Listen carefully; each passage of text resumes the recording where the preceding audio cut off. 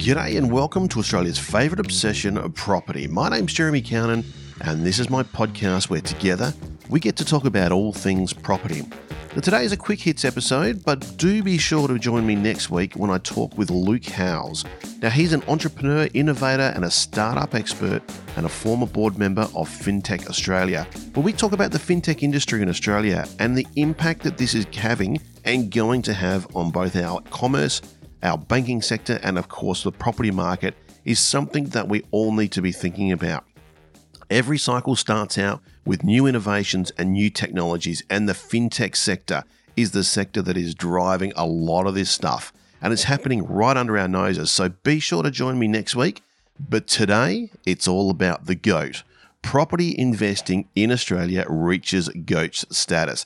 And today I'm going to go through some reasons why I reckon that the Australian property market is the GOAT for investors. And we've got to start with the coronavirus. Now, in Australia, our infection rates are basically zero. Our community transmissions are down to zero, and the only cases that we have are from citizens coming back to our country from around the world. This puts Australia in an amazing position where we're able to open up our economies and essentially go back to normal. Now, we said right from the beginning, or the thing that we want to really be looking out for is that this pandemic stays as a health crisis and it doesn't turn into a credit crisis. Whilst it stays a health crisis and not a credit crisis, then we always said that from an investment point of view, especially from property, we expect our share market to come back by, say, 50%, but we expect the property market to stay up because that's what we can expect from the cycle.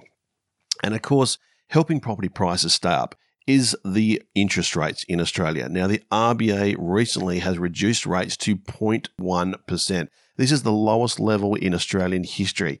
It's quite an amazing rate, and when you extrapolate through what you're paying that through on home loan and investment rates, it is very, very low.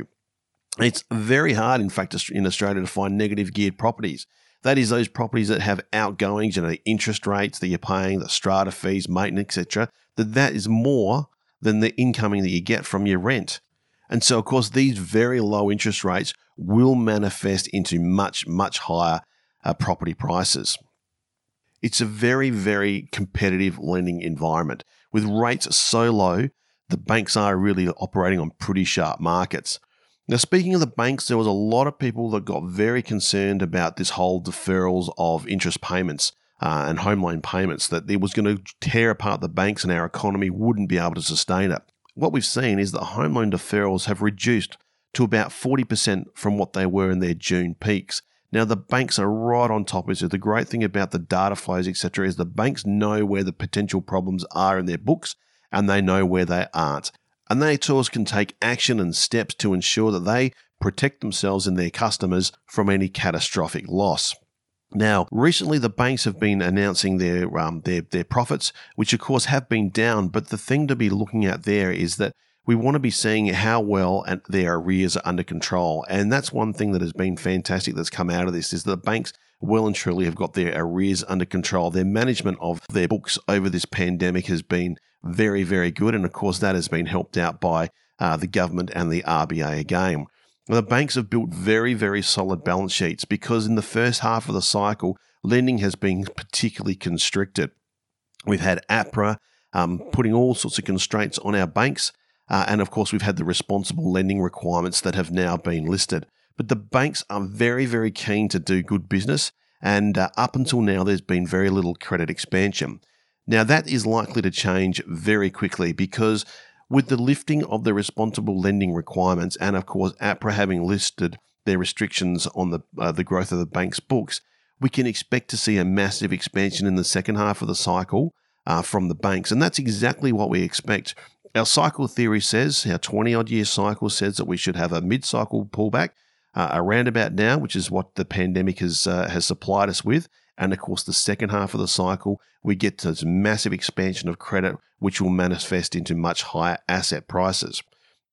Now, I wrote an article about this a little while ago called Follow the Money, Watch the Credit and Enjoy the Boom. So if you go to calnanflack.com, so it's CALNANFLACK.com, under our blogs, you'll see that in early October, I wrote a blog called Follow the Money, Watch the Credit and Enjoy the Boom. It talks about how at the bottom of the cycle, there's all the finger pointing, there's legislation that's placed on the banks to restrict their lending requirements, then to restrict their growth. And of course, the banks are acting in a fashion to ensure that they protect their balance sheets. There's finger pointing. That's all the stuff that happens at the bottom of the cycle. And then as the cycle rolls on, of course, the legislation gets repealed and the banks themselves become more aggressive in their lending criteria and environments. And that's exactly what we're seeing now. So that blog there, go and have a read if you want to know a little bit more about what's happened in both the US and Australia. I'll put a link, of course, in the show notes. Now, another reason that supports my theory that the Australian property market is the GOAT at the moment is, of course, the government spending and stimulus that is going on.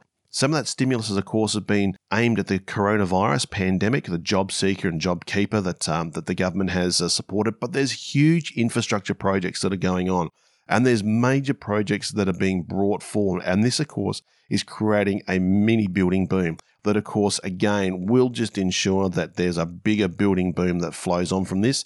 And of course, that stimulus spending into infrastructure projects just makes us more productive, which makes us more profitable. And of course, that profitability will feed straight back into the land price. So the government infrastructure spends will support and encourage growth in property prices. Now, speaking of the government, it would be amiss of me not to mention the US election, which of course many people predicted would cause chaos and a crash in our property market. That of course hasn't happened. It's had little effect. And our Australian property market has just sailed straight on through. In fact, our economy is just returning to normal, isn't it? Our borders are opening. Most of Australia's been out of lockdown for many, many months, living and functioning normally. Victoria, of course, has been the problem child in Australia, and they've now had weeks of zero community transmission. So you can expect the Victorian economy to open up very quickly. Most of Australia, as I said, is functioning normally. I live in Adelaide, and it's amazing how quickly we forget. We were one of the first states to come through the pandemic. We were one of the first to open up, and we've got really quite laxed about the pandemic and the effect on us socially and, of course, economically as well. Now, all this coronavirus stuff, it is the worst pandemic that we've seen in 100 years since the Spanish flu, and people are scared. They still are scared, despite the fact in Australia that our economies are opening up and we're living life pretty well back to normal. But people still are scared. There's still a lot of articles around about the place, about the market crashing, about the property market's is well overheated and it's going to crash. In fact, I was reading one the other day that was comparing the US property prices at their GFC highs to what Australia is now with regard to our indebtedness. The problem with those sort of comparisons is that they're apples for oranges because we're in different parts of the cycle. And this is important to understand, is that at the end of the cycle, when we're extended, that's when we will get a credit-induced land bust. That is when property prices are at their most vulnerable. The mid-cycle, not so, especially the way that our banks have been able to navigate this together with our governments. Our economy's held together really well. Whilst this stays a health crisis and not a credit crisis, then property prices will stay afloat. And we're already moving through to the second half. We can expect the second half of the cycle, a huge amount of credit to be created. And that, of course, all that credit is going to manifest straight back into the land price. So remember that this is what we'd expect in the mid-cycle. We expect a mid-cycle pullback. We expect an economic pullback. We expect property prices to come back a little bit, weaken in certain spots, but not to crash. And that sets the base for the second part of the cycle. So let's wrap up this quick hits right there. And I reckon the Australian property market is the GOAT.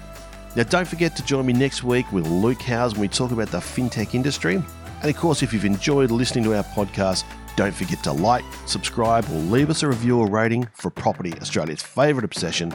I've been your host, Jeremy Cownan, and until next time, let's keep obsessing about property. You've been listening to Property, Australia's favourite obsession. Any opinions, views, or recommendations expressed in this podcast are those of the individual and should be considered general in nature, as they do not consider your personal objectives or financial circumstances. You should therefore consider these matters yourself before deciding whether the advice is appropriate to you and if you should act upon it. Should advice be sought, please seek an appropriately qualified advisor.